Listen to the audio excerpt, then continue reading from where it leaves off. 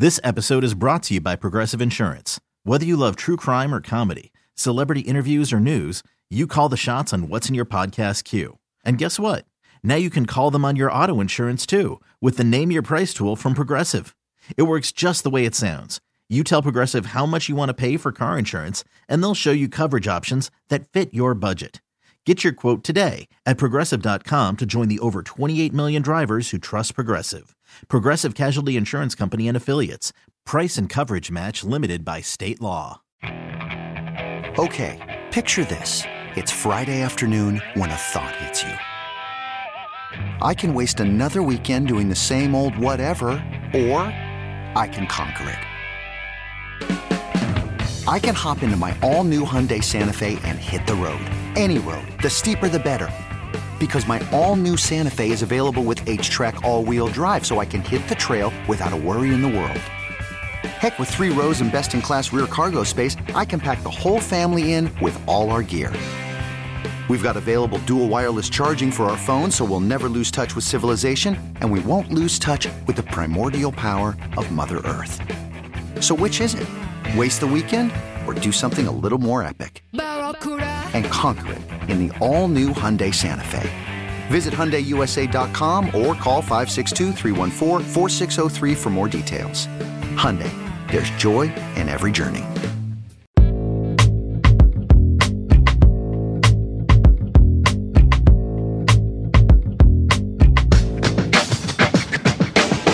Coming down the home stretch of the college season, we're going to do an inventory check with about 2 weeks to go for KU. We'll talk to Greg Gurley, former KU basketball player, current color analyst for the Jayhawk Radio Network, and we'll finish up with a mailbag. By the way, we may have a bonus episode for you coming later this week.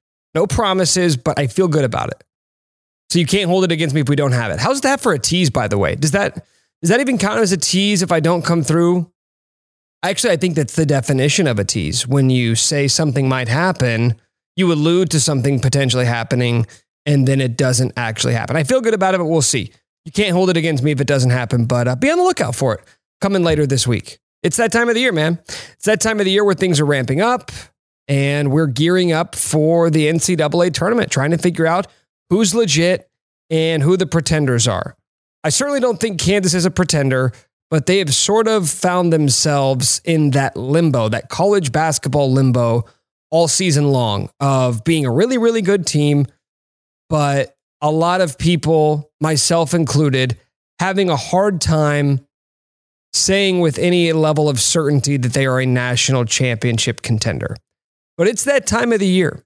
It's that time of the year to figure out who you are, what you got, and go with it. And that's not to say that coaches aren't going to continue to work on weaknesses and try to fix deficiencies, right? KU's not a great defensive team, and Bill Self's a great defensive coach. He's not just going to throw in the towel in that regard. But for the most part, you know who you are, you know what you're good at, and you know how you're going to win games. It's time for this Kansas team to figure out what their identity is, what the ceiling of that identity is, and how to get as close as possible to that ceiling. Right, KU's identity this season, it's pretty obvious if you've watched them play. They are really good at driving to the hoop. They cut well. They score at the rim with incredible efficiency. They're unbelievable at crashing the offensive glass, one of the best offensive rebounding teams in the nation. They're great at getting second chance opportunities. They out-scrap the other team. They out-hustle the other team, and they hit open threes. Like, that is KU when they're at their best. They don't do that every single game, but when they're at their best, that is what Kansas does. That is their identity. And notice how everything I just laid out there all is found on offense, because this is a good offensive team. KenPom has them as the 3rd best offense in the country.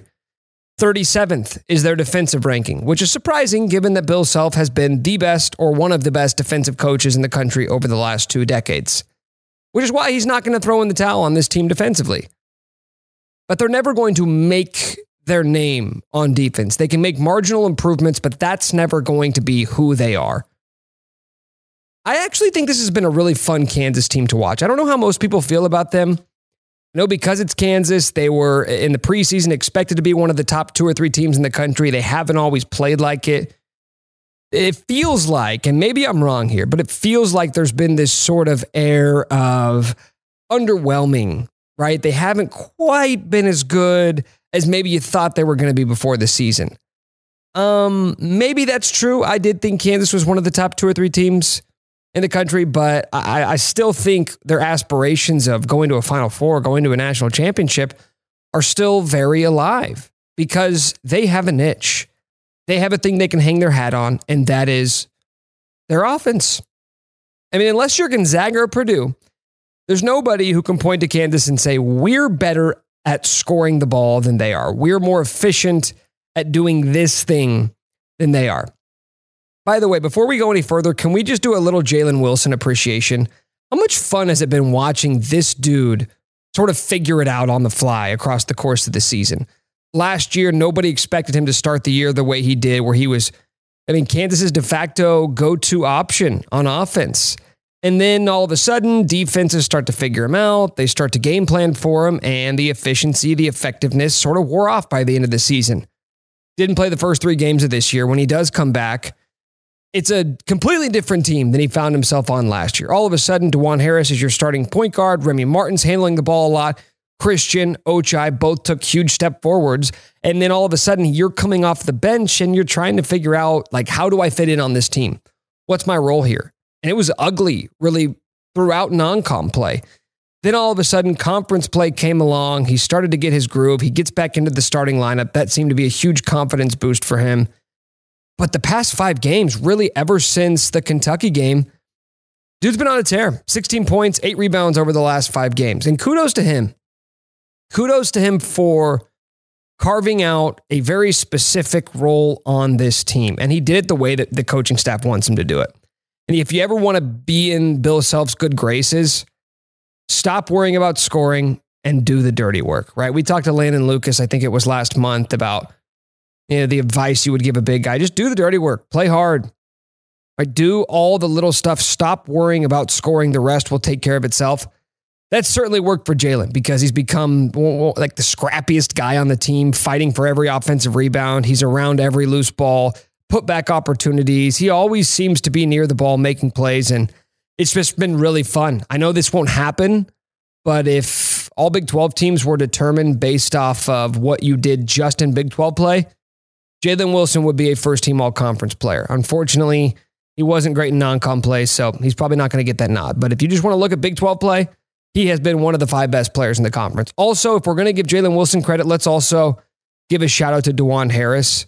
I know it's been up and down with him with the KU fan base. He deserves a ton of credit for what he's done.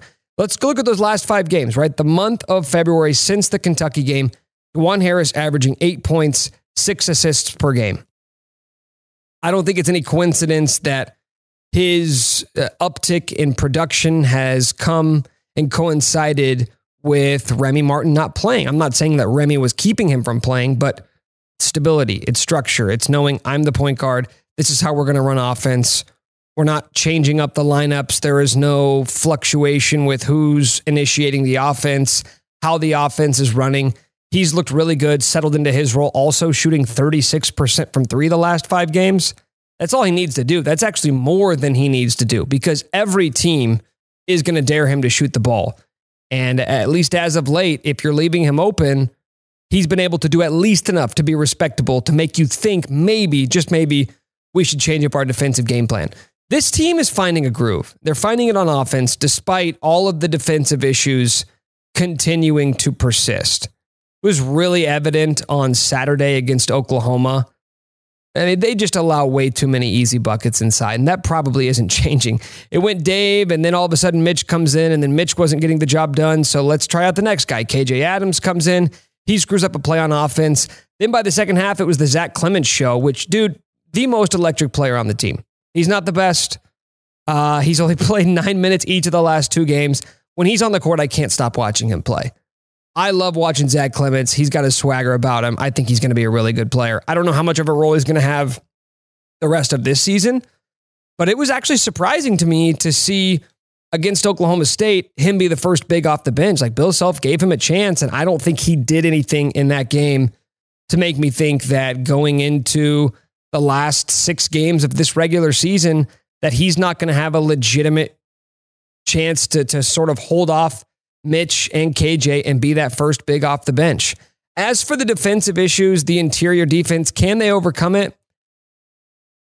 I can easily present to you a scenario where KU is in the Elite Eight or the Final Four or in the Sweet 16, right? And they're playing Kentucky or Gonzaga or Purdue, right? One of these teams that has elite big man play, and they just get annihilated inside. Those teams are getting whatever they want at the rim. They run KU out of the gym, much like Kentucky did against Kansas and Allen Fieldhouse, and that's how KU's season ends. But I could just as easily do that for KU and their offense.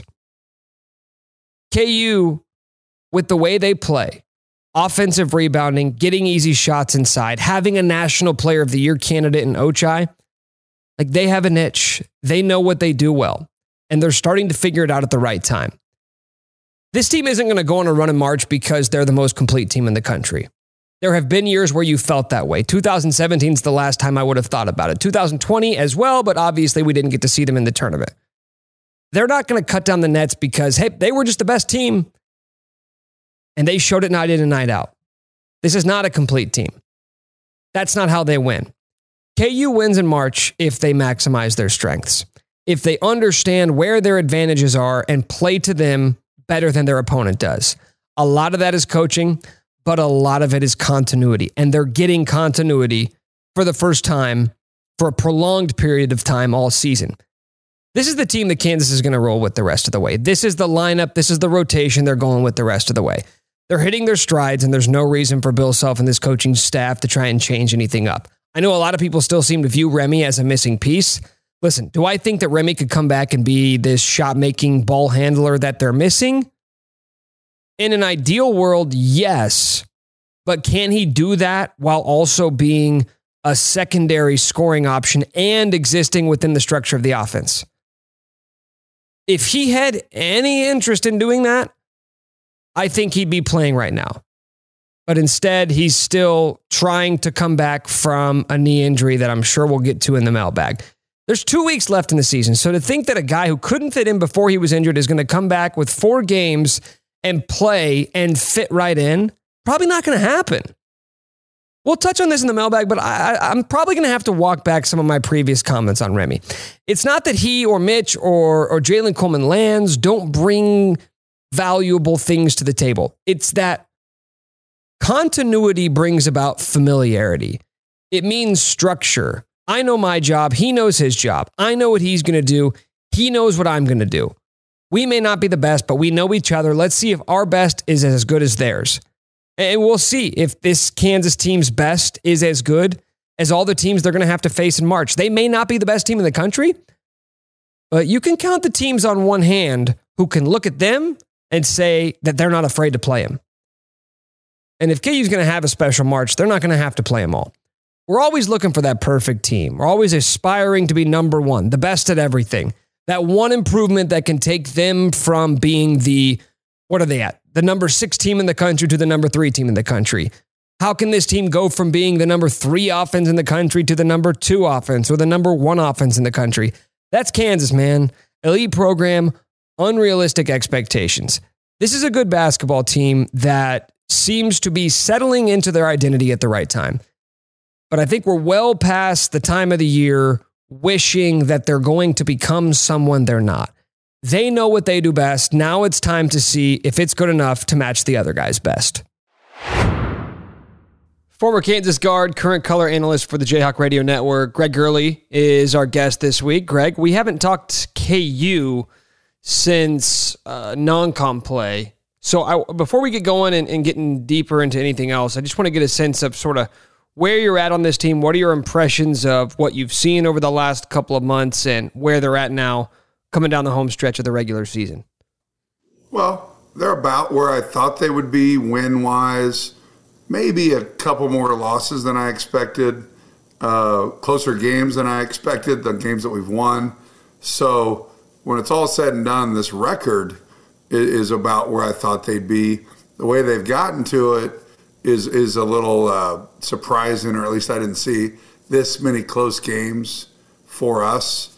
We've dropped two really close games that we probably shouldn't have lost, Dayton and Texas, but we've won a couple that we maybe shouldn't have won. So all in all, kind of where I thought they'd be. I think if I looked at specific things, I don't think we're as good of a defensive team as I thought we'd be. We've gotten by, and everything's good until it isn't. But, can we defend when it counts? At times, yes. But as all five guys on the court in sync? Maybe not. Can you complain when you've gotten to 20 wins and you only have 4 losses and you're leading the Big 12? I guess that's what we do when we evaluate Kansas basketball on a daily basis and a yearly basis when we look at, all right, we think we could be better, and what are we, 6th in the country? We believe we could be better. So I think that's a good thing. There's room for improvement, and it's going to be fun down the stretch. Yeah, you talk about the defense, and I think one of Bill Self's core philosophies has always been, the best teams get easy buckets inside, and they stop the other team from getting easy buckets. And this team's been really good at scoring inside. They've got maybe the best slashing team that Bill Self's had when you think about Ochai and Christian and Jalen just getting inside, getting to the rim, cutting, finishing. It's been really impressive, and I didn't see that coming. But the flip side that you mentioned is the interior defense is about as bad as I can remember a Bill Self team being. Is it bad enough to the point where you think that is a fatal flaw, or is there a way for them to overcome it and get by without having elite rim protection like we're used to seeing? Well, you start getting into old dog, new tricks. Are things going to change in the next couple of weeks? Probably not. I think there's a pretty good sample size already of what we can expect down the road. Not necessarily a bad thing, but are we all of a sudden going to become this dominant rim protecting team? Probably not. So you got to figure out with the pieces that you have what you're going to do with it. And I think, again, to get to where we're at, 20-plus wins, only 4 losses, then, I think he's done an amazing job. But as we meet Kentucky or Duke, what happens with their length and their athleticism? How do we adapt? In 2018, we met that, and we adapted, and we beat a more athletic and bigger Duke team. I'm not just saying we're going to play Duke. Well, what lessons are to be learned from that? Because that's a really interesting one. Because I remember going into that game, Marvin Bagley, Wendell Carter Jr., that was the best front court in the country. And going into that game, a lot of people, myself included, were like, all right, the run ends here. Like, there's no way you're going to be able to stop those guys inside. Marvin Bagley was the 2nd or 3rd pick in the draft? Yeah. They had 3 or 4 guys that are going to play in the NBA for 10, 12 years. Not that we didn't have guys as well. They just seemed to be a bigger deal. And Svi guarded Marvin Bagley in the post and did a great job. So is that going to happen as we move forward? I don't know. But I love this team. I love watching them play. They give you a little heartburn, a little heart attack about every game, but they figure out how to win. You play with fire that long, you're going to lose a game like Dayton or a game like Texas. That's going to happen, but you want to try to limit that. But that, again, the sample size. We've been playing basketball now for over 3 months. So we got a pretty good sample size to work with. This is basically what we got. The only outlier is going to be, when does Remy get healthy, and when does Remy impact this team, and does he, more importantly, impact this team? What do you make of, you mentioned the Texas game, but then there was the Oklahoma game where it felt like it was over, and then all of a sudden they're doing everything in their power to keep that game close at the end. You obviously finally had the blowout against Oklahoma State, but I don't know if you want to call them late game blunders, late game mistakes, inability to close teams out. Is there one common thread in those games that sticks out to you? Well, yesterday we started bad and ended bad, but in the middle we were really good. Saturday, kind of played from behind most of the game, had an 8-point lead with 1:32, and really free throws is what killed us. I mean, free throws didn't kill us yesterday, but just we established such a nice lead. It's not the end of the world. Gives Bill Self a bad taste in his mouth moving forward and not trusting the guys that he put in there the last 5 minutes. But that ship has sailed. We're fine. 26-point lead. That's what you got to really, harp on and understand that, hey, we're good enough to do that. So I don't really know if there's a common thread to it, but free throws are definitely something we got to keep an eye on. I mean, free throws lost us the Texas game. Mm-hmm. Free throws almost lost us the Oklahoma game.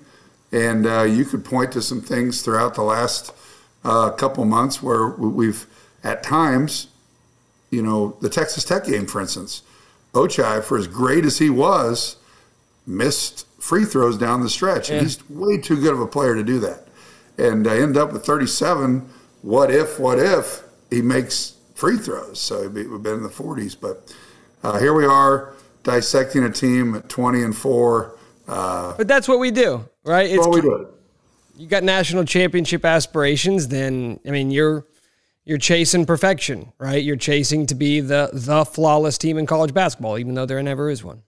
Yeah, Bill's always pleased but never satisfied. He's always going to want to perfect things, and I don't know, outside of the Baylor game, where have we played a real, essentially perfect. You're never going to play a perfect 40 minutes, but let's say 35. I'd say Baylor would be the one game that we probably did. Yeah, and to steal a line from Bill, it's about getting as close to your individual ceiling as you can. And in that Baylor game, it may not have been perfect, but I feel like that was as close to Kansas's ceiling as they could possibly play.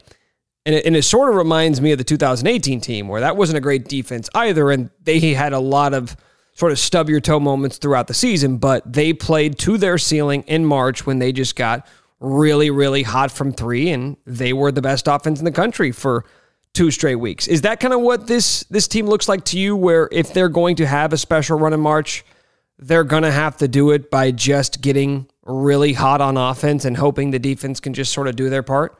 Well, because we're going to be, with the exception of David, when David's rolling and we can get in the post, then we're a really efficient offensive team. But when he's not, you're essentially playing 4-on-1, and you're trying to create angles for guys to go downhill, either score, throw up a giant killer, or pitch to the corner for a shot. That's essentially take-em basketball. You got to, you're trying to beat your guy one-on-one.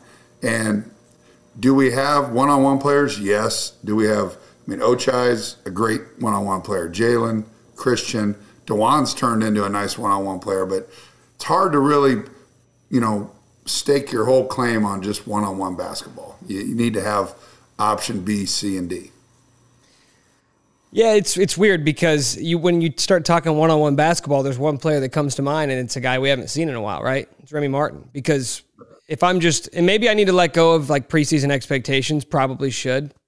It'd be really foolish over the years if I just hung on to preseason expectations year after year, because they're very seldom accurate. But he was the preseason Big 12 Player of the Year. He was a guy averaging 19 a game at Arizona State. I will say that getting voted as the preseason Player of the Year is about as big of an honor as you giving your grandfather a world's greatest grandpa coffee mug. You think they hand out plaques for preseason Player of the Year? They get little trophies? Means nothing.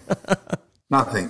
The only thing it means is it might give you a leg up as you move forward if you have a good season, but I get it. But there's a reason. But there's a reason why KU went and got him, right?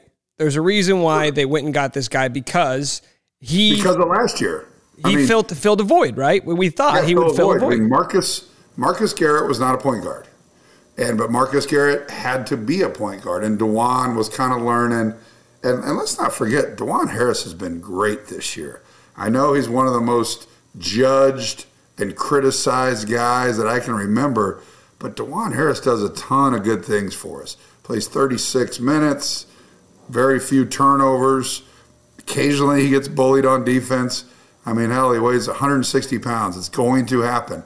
But he does an amazing job at using the frame that he has to be a great defender and then taking advantage of his size and getting in there and getting some balls and getting easy buckets and just being a kind of a fly in the ointment. Hits a couple threes the other night. Can we count on him to be our three-point threat? No. But he's going to have to make some, and that is only going to get him more drives to the basket. So I'm a big DeJuan Harris fan. I know our fan base is frustrated at times, but he does a ton of good things for us. So I go back to that Texas game where Bill Self calls a timeout. There's a couple seconds left, draws up a play. DeJuan, whatever, the play I think was to go to Dave. He doesn't hit him, drives, goes for the floater, loses it, game over, right? And that was the game where I think a lot of people were super frustrated and said, this is why you need Remy Martin, right? This is why you need a playmaker, a shot maker, whatever the case is. It's interesting because DeJuan, as you said, does a lot of different things that has earned him the trust of Bill Self. But Remy was brought in to be that sort of shot maker, late game situation, be a big bucket getter. And for whatever reason, it just hasn't worked out. He's not healthy right now. Haven't seen him since January 29th was the last game he played. He wasn't even starting before that. He hasn't started a game since January 4th, which was the first game of Big 12 play. Oklahoma State. Yeah. How important do you think he is to this team, his health, his status, and having him available in March? Well, I think it's huge because he gives us another ball handler, a guy that can be the quarterback, and you can play DeJuan and him together, and Bill likes playing 2 point guards at once, and he's a threat. I mean, he averaged 19 points a game in the Pac-12, and there's no denying that. I mean, that's a guy that knows how to score the basketball. So it's one of those things that, we need him. He has a sense about him. He has a way about him that he's not afraid of taking big shots. Sometimes he's too willing to take big shots at maybe the wrong time because playing at Kansas is different than playing at Arizona State. Coaching styles are different, and that's part of the transfer portal, though. I mean, you're going to get a guy for a year and expect them to gel with the coach. That's going to take some time. But it's February. It's mid-February, right? You've got 6 games left in the season. So if you're still going through that learning process, like, is it too late in the game? Is it too late in the game to expect that he's going to figure it out now? Yeah, we are going through that because of the injury. And yeah, in the middle to the end of February, you don't want to be going through it. But reality is we are, because he's been inconsistent simply because of injuries. So, I mean, that's the reality. I don't know how else to say it. Should we be going through it? No. But are we going through it? I think the answer is yes. Maybe it's probably easier for you than it is the average fan to sort of watch these games and recognize why a guy might not be playing or what is going on, what Bill Self asks of his guys out there. So can you explain for someone who maybe doesn't understand as much what Bill Self asks of these guys, what's been the cause maybe of Remy not quite looking comfortable out there or Bill not quite having total faith in him this year? Can I explain? I mean, it's a trust thing that DeJuan has built and Ochai has built and Christian. And what do they all have in common? They've been here for multiple years. Remy hasn't proven to Bill, and it's not his fault. It's just he hasn't been on the court long enough. Mm-hmm. And so that reality gets extremely sped up because of the fact that he's a transfer and he's only been here since, I think it was August. So I don't know if there's a blame game or anything. It's reality that this is how it's going to work, and hey, get used to it because there's going to be another Remy Martin at Kentucky, at Kansas, at North Carolina, at Duke. That's going to happen, and you're going to. I don't like the term renting players, but to a degree, you're kind of renting them. I mean, Remy got here in August. He's going to be gone in May, and that's just how it is. So. I don't know, blame game-wise, who you really look at. It's really, other than time, is the only way to heal or create this chemistry and this trust. Yeah, and I'm not looking to say who is to blame or what's to blame. It's just, I think a lot of people can see the natural talent with him, right? You see his ability the quickness, that first step. He can get by guys probably better than anybody on this team. In terms of just getting your own shot, he's about as good as it gets. So I think for a lot of fans watching, you're saying, okay, I can see what this guy does. But I think, for you and for other guys who understand the system and understand, what's being asked, it's maybe a little bit easier to realize, okay, he's not doing this right, he's not doing that right. That's why, he can't stand. I think if I had to really pinpoint something that he struggles on, I would say it's defense. And there's no better way to get Bill Self not on your side to not play defense. And I'm not saying he's not playing defense. Is it like assignments? Is it like not knowing when to switch, not knowing when to stay? Like what do you? I mean, it's everything with defense. It's fundamentals, where to be, 2 passes away, 1 pass away. Can you stay in front of the guy you're guarding? Do you stop the ball in transition? Are you a good rebounder? So all of that put together, the guys that are going to be on the floor are the guys that defend. And it's you're going to have to sacrifice. If he's not as good a defender as you want him to be, he's going to have to decide whether or not he's going to sacrifice the defensive struggles for the offensive gain. So I was rewatching a little bit of the game earlier today because I always watch with you and Brian on the call with the announcers muted. So just wanted to give you that. You don't watch the game on TV. You just watch the video of our audio. Yeah. I don't believe you. Yeah, no, come on. I'm loyal. I'm loyal to a fault. But I was rewatching. I heard Fran say that it was an interesting little thought that he doesn't think point guard is super important for this team because of the emergence of Jalen Wilson as of late. I think Jalen struggled to get comfortable early in the season when Remy was playing more. And it seemed like that role that he maybe had carved out last year wasn't there this year with all of the improvements that some of the guys had made and then the influx of DeJuan playing more and Remy handling the ball. But as of late, it's almost been like coinciding with Remy playing less, needing another ball handler. Jalen's playing the best ball we've seen of his career. Do you think there's any correlation there, or what would you point to that you're seeing with Jalen that's allowing him to have more success right now? Well, I think I'll address it one way first. I still think you need a point guard. I always of that belief. We saw how we struggled without it. Jalen is not a point guard. Jalen can take over some of those duties when he gets the rebound and he goes. But when it gets down to Big 12 tournament, NCAA tournament, and the game is one of those where everything matters. Not that they don't matter now, but when you get in there, it's just a little more tight. And you use more of the shot clock. It's not as free-flowing. Guys are playing better defense. It's just you need a point guard. So I do think this team has gotten so much better with the emergence of Jalen.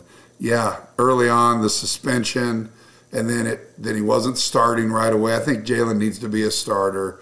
I think he's more comfortable that way, even though we don't look that much at starting as being such a big deal. But I do think since he came back, I want to say when we were in Orlando, and then he didn't start for those 3 games and a couple after that. But once we've hit Big 12, he's been great. He's always around the ball.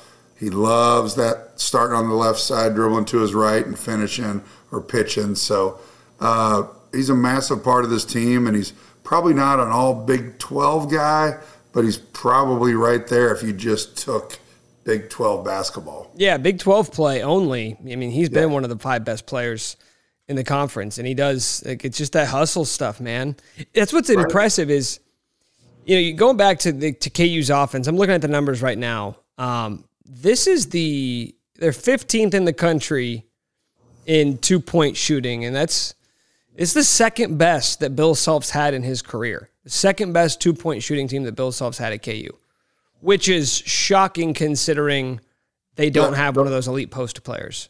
Yeah, the one that makes that so much more shocking is that with Devon Dotson and Doak, I mean, Devon wasn't a great 3-point shooter. He got so many at the rim, and Doak obviously got everything at the rim. That is a very surprising stat. I mean, and we're talking about, a percentage point or two, but it just goes to show that you had the most efficient offensive player of all time in Udoka, and this team's better, but it's because of Jalen Wilson, of Christian, of Ochai. those guys' ability to get downhill and score at the rim. What's allowing that? Without that elite, Udoka Azubuike, Joel Embiid, Cole Aldridge, what's allowing this team to get so many easy buckets inside? Well, it's Jalen, Christian, DeJuan, and Ochai. They've all improved their games so much because, Ochai didn't really have that last year. He wasn't going to the rim and finishing like he does this year. Jalen always had it. CB's gotten so much better at it. And DeJuan's always been a guy that can kind of maneuver around the paint. So I just think all four of those guys have improved so much off the bounce. And again, that's where we really struggled last year, was our ability to get into the paint and finish. And we're just so much better at that this year. All right, I'm not going to let you go before I get a Zach Clemens question in. Most electric player I've seen take the court for KU this year, and that's including Ochai, who might be National Player of the Year. I don't know what it is about this kid. You're saying that Zach Clemens is the most electric player of the year so far? Yeah. Yep. I love him. I think that's a stretch. I don't know what it is about him. Like, I looked at his box score and I said, okay, this guy's only played 9 minutes each of the last 2 games, but it feels like he's playing 25. Because when he's on the court, I cannot stop but watch him. And he seems like one of those kids who's just like doesn't know what he doesn't know. So he's just out there playing, doing everything, and maybe he's getting a little too hype for the coaches at times, but he's fun to watch, man. Think about the 2 times that he's played great. It's after a big layoff. Like, you're right, he doesn't know what he doesn't know. Madison Square Garden, he was great. First game of the year. Oklahoma, he was great in 9 minutes because he hadn't played for 6 weeks. So I don't want to see him have another layoff like that, but he has been great in those 2 games. What is it about him? I mean, like, do you see him as being a guy over the next 4 years that can become a pretty special player here? For sure.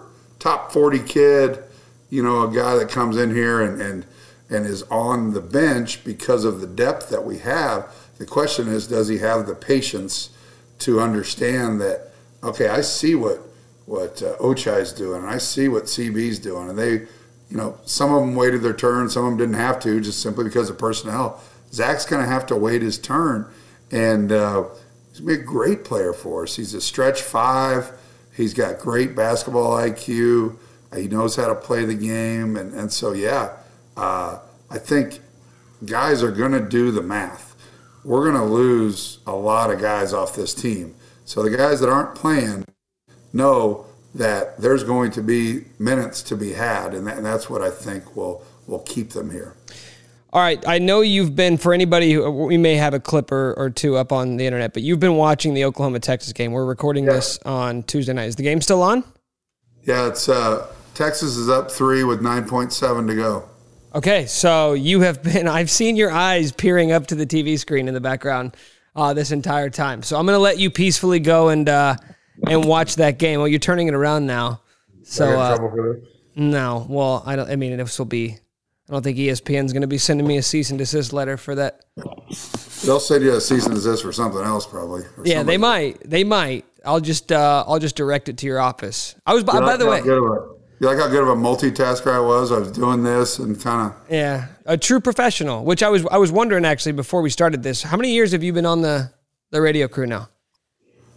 I believe this is my 10th year on the radio, and then before that, it was probably Jayhawk Television Network for the previous 10. So all in all, in the 20-year range, and I'm still terrible. I wouldn't say that. Others might say that. I wouldn't say that. You wouldn't say it to my face. No, I would say it behind your back to other people. No, but seriously, at this point in the year, do you feel like you've generally had a pretty good sense of what a team's going to be? Like, are there years where teams surprise you, or you feel like you've got a good feel? Well, I didn't really see the Baylor thing coming, and I thought I had a pretty good feel. And it shows you what we can do. Now, can we do that on the road? Can we go to Baylor and play anywhere near that? That's the question, And then can you get into the NCAA tournament and you're down by 8 to a mid-major? Do you have the ability to turn it off and on like we have at times this year? I don't know the answer to that. Bill doesn't know the answer to that, and that's what makes it great, but also makes it scary. And so I definitely have a good idea of who we are, but hey, it's a cliche time. It's a game-by-game deal. There you go. Greg, appreciate it. As always, I'll let you get back to that game. Thanks for giving me a few minutes, man. All right, man. Thanks. All right, closing things out with a mailbag. We do this every week. I put the prompts up on Twitter. If you have a question for me and you're not following me on Twitter, just at me at Nick_Schwert, and I'm happy to answer them or get to as many of them as I possibly can. First question, is it just me or is it starting to feel like we're not going to see Remy again this year? Bill Self was asked about this on Hawk Talk on Tuesday. Here's what he had to say. Quote, I don't know. I would hope so, in reference to if there's any chance for him to return in action the next week. Quote, he does some individual work, things like this, but he's still experiencing some pain. I'd like to see that because it's getting so late, you're probably going to put yourself in a position that it's going to be hard for him to be 100% good if he doesn't have a chance to practice and play with the guys. Right now, he is not ready, and he's not. I don't know if there's a time frame on it at all. It's just whenever he feels it. Do I think we're going to see Remy Martin again this season? No. I think if Remy Martin wanted to play, he'd be playing right now. I'm going to have to walk back some things I've said on this podcast. I said about a month ago, I thought KU needed Remy to be the best versions of themselves. It's not that that's necessarily untrue. It's that it's unobtainable. Right? When I said that, and I think when a lot of people are asking why Remy isn't playing more or wanting to see Remy playing more, you're holding on to your expectations of what Remy was going to be at Kansas when he was preseason Big 12 Player of the Year. You're holding on to only the good moments of Remy, only the best version of him. Which I think at this point in the season, it would be far-fetched to imagine you're going to get that consistently for an extended period of time. I feel like that version of Remy, the Remy that is all of the best parts of him without all of the bad habits, would make Kansas maybe the best team in the country. But that is not a real basketball player. That's your imagination. I think Bill Self and this coaching staff thought that they could take this guy who is a very talented shot maker and a ball handler and bottle that up and put them into this system around these other great players, and you were going to have a really great version of Kansas basketball. But I think if Remy had any interest in doing that, we would have seen it even before he went down with the knee injury. I don't know how serious the knee injury is. It certainly seems like, just looking at the timetable, looking at the quotes we've heard, and just talking to a few people around the program, it certainly seems like if he wanted to go, he'd go. He'd be out there right now.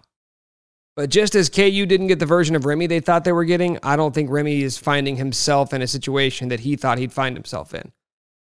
This is going to be a product of the transfer portal, of gambling on fits, gambling on your ability as a staff to get this guy to buy in, and your ability as a player to find a good situation that's going to get the best out of you while also getting you to where you want to be. And in this case, it feels like it was a bad bet. Now, if I'm wrong, which there's a chance, Remy comes back next week and is healthy and ready to go and can try and be a key contributor on this team in March. If that happens, fantastic. But even if that does happen, in best case scenario, you get him back next week with 4 games to go. Are you sure that's enough time left in the season for him to just be inserted right back into the lineup playing 20 minutes a game with the way Joe Yesufu's been playing? Because I don't even want to hear DeJuan Harris's name when talking about Remy Martin the rest of the way. I don't even want to hear it because it's not going to happen. And you can say, but he does this, and it doesn't matter. It doesn't matter. He's not playing over DeJuan Harris. DeJuan Harris is playing 35 plus minutes a game right now. Remy Martin is not coming back and taking minutes away from him. If anything, he's taking minutes away from Joe. Right now, like what I've seen from Joe lately, that seems to me like a guy who is willing to fit in, who is willing to just be another guy on the court, do his part, knock down open shots, put the ball on the deck when he needs to, play good defense, hustle his ass off. Like that's what's going to get you playing time under Bill Self. Remy Martin is not a lot of those things. So the scenario you want to conjure up where he comes back and does all the right things, that's great, but it kind of seems like a fairy tale. Do I think we'll see Remy Martin again this season? I don't. And even if we do, I'm not sure it matters. Speaking of which, based on what you've seen from Joe in the last 5 games, how confident are you in his ability to be a factor down the stretch? Well, I think Joe Yesufu is going to be the first guard off the bench the rest of the way. The last 5 games, he's played 25, 17, 15, only played 4 against Oklahoma when that rotation really shrunk up down the stretch. And then Oklahoma State, which he did get some extended run, but that was a blowout, and the rotation did loosen up a little bit. There's always going to be minutes, especially when you're only playing one true ball handler. There's always going to be minutes in a role available for a secondary ball handler. And at this juncture in the season, it feels like Yesufu certainly has supplanted Bobby Pettiford and even Jalen Coleman-Lands as that first guard off the bench. And what he brings to the table that those guys don't is the ability to be a ball handler. And he's a serviceable enough shooter to where playing Jalen Coleman-Lands over him doesn't really matter, given that he is a much better defender than Jalen is. So I think he's going to be the first guard off the bench. As to what sort of factor he's going to have, if these games are tight, the rotation is going to get tight as well. I mean, DeJuan's playing about 38 minutes a game, 35 minutes a game. There's not a lot of minutes as the true point for anybody else to steal. Maybe a couple minutes here or there. So you're really asking me, will I see Joe Yesufu alongside DeJuan for extended stretches? And if KU's at their best, with Christian Brown playing well, with Ochai playing well, with Jalen playing well, I don't know where the minutes are at for Yesufu. So I think he's a 10 to 15 minute per game guy down the stretch, but I mean, that to me is a factor. That to me is a guy who comes in spurts, hits a couple big shots off the bench. That can be the lift that KU needs on a given night. So I'm pretty confident that he's going to play, that he has certainly carved out a role on this team, which is cool for a guy who was sort of struggling and pretty much a non-factor, to sort of steal your term there earlier in the season. Staying on that same train, next question. While Yesufu is starting to get more run, will Self's handling or just the results or stats of the transfers be an issue in future years? Or is this a one-off? It's hard to tell because this is sort of the trial run of transfers. And I think all coaches are going to have to sort of adjust and evolve in this new era of freedom of movement for college basketball players. In the case of Joe Yesufu, yes, he could still transfer and go somewhere else. It wouldn't be an ideal situation for him, but knowing that these guys have more freedom and they have the ability to, search for greener pastures if things aren't working out, your coach, you have to sort of ease up your expectations of what these guys are going to be, unless you simply don't care about hitting the reset button and restocking the cupboards every year. Even if you're okay with that, it's just not an ideal way to go about team building. You want consistency. You want guys who know the system. You want guys who know what's expected of them. So for Yesufu, I hope he's going to stick around. I think if he does, he's going to have an opportunity for more playing time next year. If Christian Brown goes pro, obviously Ochai is going to be done after this. Like, there's an easy route to more playing time next year. But I don't know if I can really put terms on what Bill Self should be doing differently with these transfers. If anything, it's more about the actual process of identifying what you want and who is good fits. Like, you can't just go for the splashy guys. You can't just go for the athletes, the guys who you say, okay, well, they're super quick, they can make shots, that's what we need. If anything, this will make you or force you to be more judicious in figuring out who fits best in your system, knowing that it's going to be a lot easier on your life if you don't have to pick a guy and then replace him with somebody else because that guy wasn't a good fit the year before. Next question. Barring foul trouble, have we seen the last of major Mitch minutes with Adams or Zach Clemence being mixed and matched as the backup big? If I were a betting man, I think Mitch is probably still going to play at some point down the stretch. Big minutes, if we're talking 15 plus minutes a game, I don't know. Mitch has been really efficient offensively, but if we're talking about what this team lacks, and you go back to that Oklahoma game where Bill just kept looking down the bench, who's next? Who's the next big guy for me to throw in there? The problem is there is no Jeff Withey or Joel Embiid or Cole Aldridge or Udoka Azubuike sitting on that bench waiting to check in. There is no elite rim protector that he seemingly is yearning for every time he looks down the bench during the game. That guy does not exist on this team. So what you're going to have to decide if you're him is what do you value most out of that position, knowing you're not getting the one thing that you desperately need. Zach Clemence, he plays with that guy plays with a swag that I think is really fun, and he obviously plays hard. He doesn't know what he doesn't know, so he's not really thinking out there. I think eventually there will be a moment where you say, okay, there's the freshman in him. But as for now, he's only played 9 minutes each of the last 2 games. It certainly felt like more than that. I think we've seen enough of KJ Adams. This isn't like to denigrate him whatsoever. It's just that I think I kind of know what he is this year. He is an athlete. He's going to play hard. He's going to scrap hard, but I don't really think he knows where he's supposed to be either. So to answer the question, I think it's going to be pretty much what we've seen for the past 2 years, which is you're going to play Dave as much as you possibly can until you're forced to play somebody else, at which point you just sort of play Russian roulette with the other bigs until you find the missing piece. As of right now, that's Zach Clemence. But I'm telling you, there's going to be a game over the next 2+ weeks where Zach Clemence does something to piss Bill Self off, and then he has to turn to Mitch or KJ Adams, who then will get their turn until they screw up. And that revolving door will probably continue to go round and round until the season's over. All right, last question for this week. What do you see as the biggest issue in closing games? So if we just want to look at the last 3 games, Texas, Oklahoma, Oklahoma State. You lose the Texas game. We talked about this last week. Poor execution offensively, bad luck on defense. Oklahoma missing free throws. Oklahoma State couldn't make a shot down the stretch. Didn't matter because you built a big lead. If I'm boiling it down to one thing, I'm saying free throws, and that's the most frustrating thing to have to point to because there's really nothing else to say about it other than hope they make them, right? Coaches aren't going to talk about it. They're not going to harp on it in practice. This team should be a good free throw shooting team. Ochai, I would think his numbers should be higher than they are. 73%. Christian Brown at 76%. Jalen Wilson seemingly has missed some big ones down the stretch. I mean, they make a couple of those free throws against Oklahoma. We're not talking about that being a nail-biter where it seemed like they were trying to give the game away. So what's the biggest issue? It's free throw shooting, man. It's free throw shooting.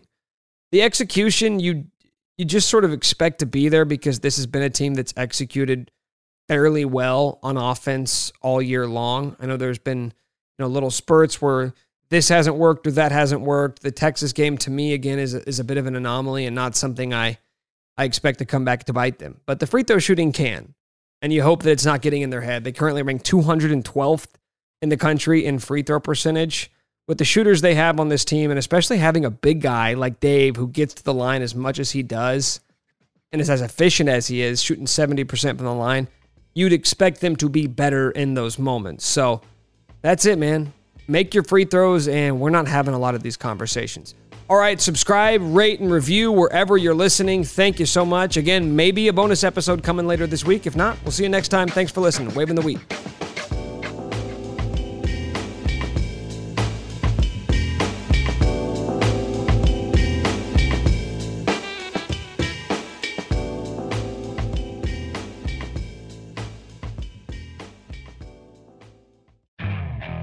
Okay, picture this. It's Friday afternoon when a thought hits you. I can spend another weekend doing the same old whatever, or I can hop into my all-new Hyundai Santa Fe and hit the road. With available H-Track all-wheel drive and 3-row seating, my whole family can head deep into the wild. Conquer the weekend in the all-new Hyundai Santa Fe. Visit HyundaiUSA.com or call 562-314-4603 for more details. Hyundai, there's joy in every journey. This episode is brought to you by Progressive Insurance. Whether you love true crime or comedy, celebrity interviews or news, you call the shots on what's in your podcast queue. And guess what? Now you can call them on your auto insurance too with the Name Your Price tool from Progressive. It works just the way it sounds. You tell Progressive how much you want to pay for car insurance, and they'll show you coverage options that fit your budget. Get your quote today at Progressive.com to join the over 28 million drivers who trust Progressive. Progressive Casualty Insurance Company and Affiliates. Price and coverage match limited by state law. We really need new phones. T-Mobile will cover the cost of 4 amazing new iPhone 15s, and each line is only $25 a month. New iPhone 15s? It's better over here. Only at T-Mobile, get 4 iPhone 15s on us and 4 lines for $25 per line per month with eligible trade-in when you switch. Minimum of 4 lines for $25 per line per month with autopay discount using debit or bank account. $5 more per line without autopay, plus taxes and fees. Phone fee at 24 monthly bill credits for well-qualified customers. Contact us before canceling account to continue bill credits or credit stop and balance on required finance agreement due. $35 per line connection charge applies. See T-Mobile.com.